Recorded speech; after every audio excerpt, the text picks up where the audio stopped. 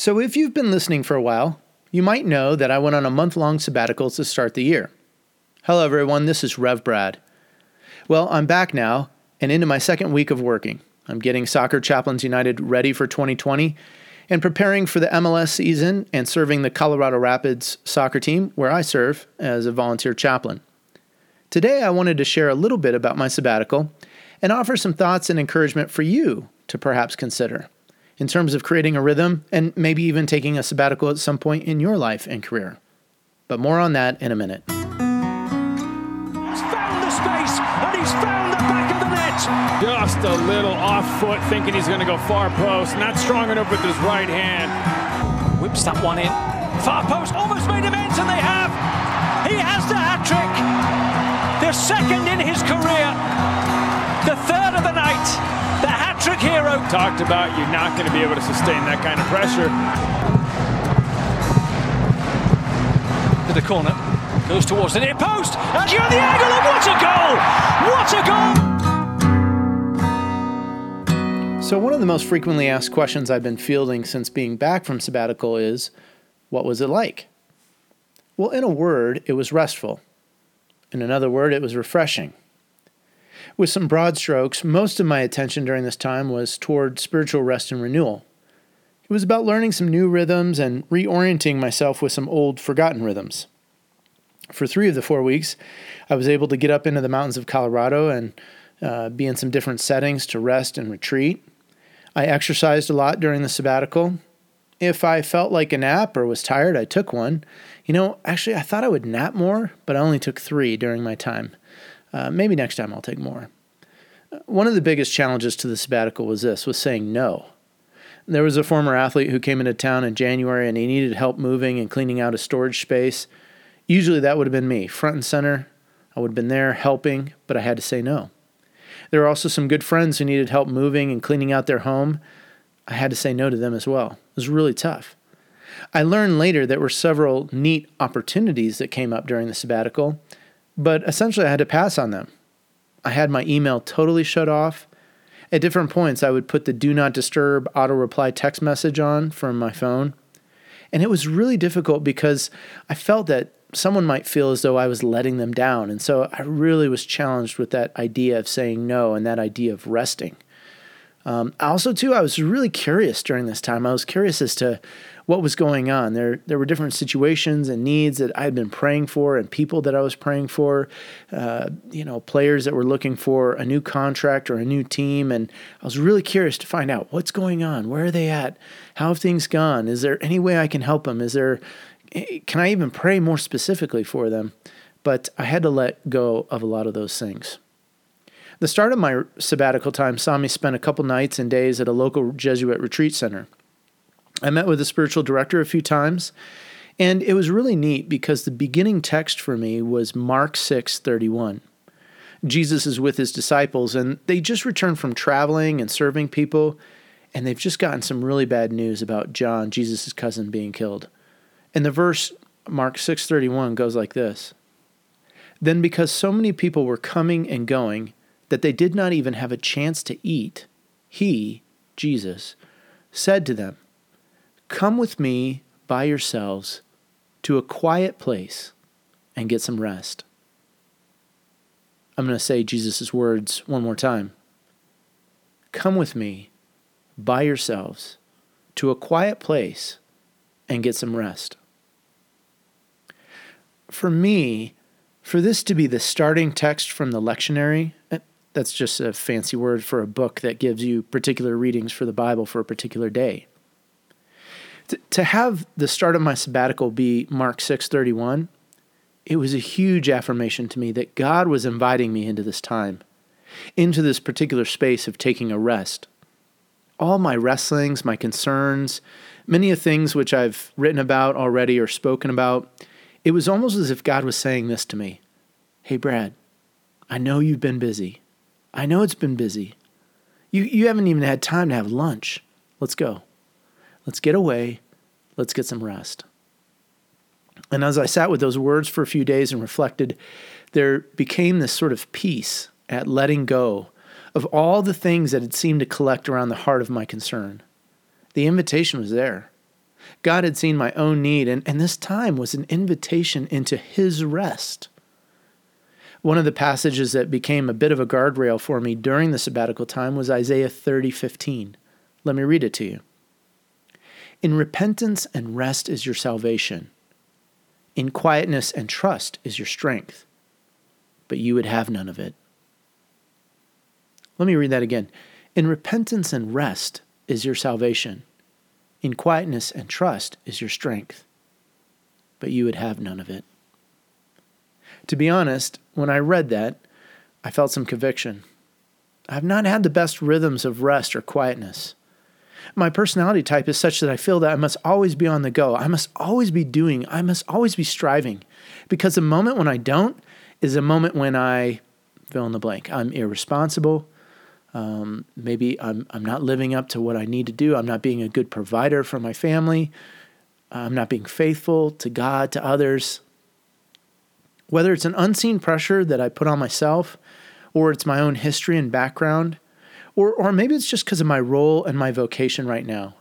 I have this adage that's often been lurking in the recesses of my mind. And I say this to myself so many times. I say, if it's to be, it's up to me. And so I put all this stuff on me, and I say, I've got to do this all.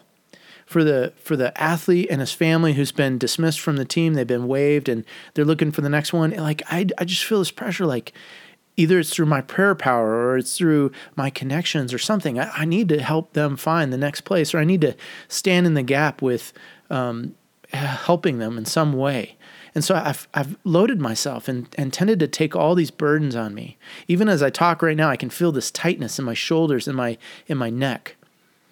And so the invitation of God is into quietness, into rest, into this trust in him. Stillness, rest, quietness, those are antithetical to my personality and to my vocational place right now. So what happens when you strip away the piece that takes up the majority of your day? What happens when you rest from the work you do 10 plus hours a day? What happens when you silence the phone and you're not getting the emails and there's not as many demands and there's less pressing you in on all sides? You know, I imagine for some people it might be horrifying to be left alone with their own thoughts, with silence, or for some people even more so to be left alone with only themselves and God and silence.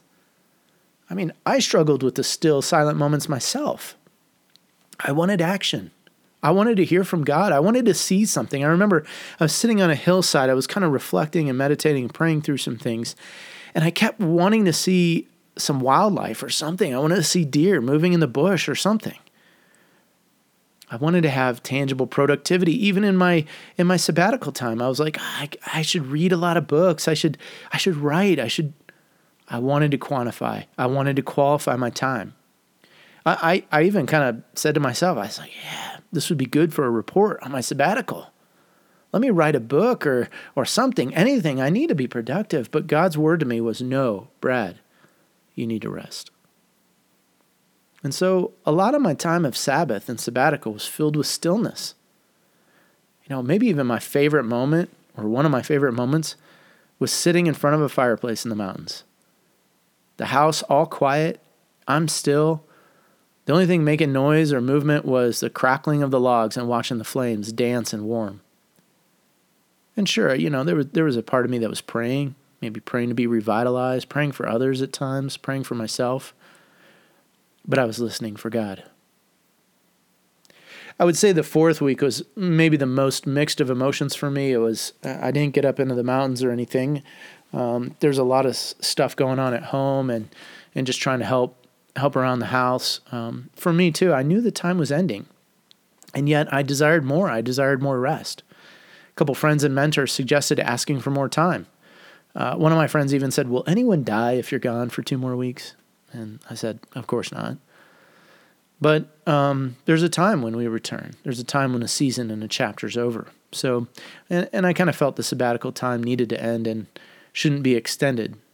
But I do think there were some helpful lessons learned and some new rhythms of rest that were that need to be put in place. And so here are a few key lessons I learned, at least for me. I need to rest, and I need to rest more frequently. There's the daily rest of going to bed, just going to bed on time, waking up at a certain time. There's a weekly rest of taking a Sabbath, taking a rest. And for me, maybe Sunday's got to be that day. I really have to guard that. Resting in a monthly cycle or a monthly way, I've not really done that, or yearly.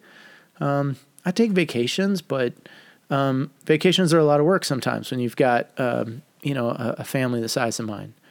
And taking a sabbatical every 7 years. What does that look like? So developing out more of a rest rhythm is one of my key takeaways from the sabbatical. A second one was, I need to pray more. I read a couple good, challenging books, and I was encouraged by an old friend, C.S. Lewis, that my prayer life needed to have a major upgrade in terms of time spent and my attentions. A third thing, I need to relearn the practices of self-care and soul care. The pressures that I've felt under or have made me push some of those things aside really make me a hypocrite because I preach it to the people that I serve. I tell athletes and their families, I tell coaches, I tell managers, executives, hey, you need to get away. You need rest. You need to take some time off. You need to invest in your family. You need to invest into some things that are life-giving. Well, I'm telling everybody else that, but I'm not doing it myself. So I can't keep doing that. Finally, another thing, key lesson for me was just learning to surrender perfectionism. I don't know that this will ever go away from me. It's so wired into my DNA and my personality. I think it's going to be a daily cross for me to be bearing, but at least I'm aware of it. I'm aware that I fall into this trap where I want everything to be perfect, and I get paralyzed if things can't be or if things are less than. So here's a bit of an encouragement for you.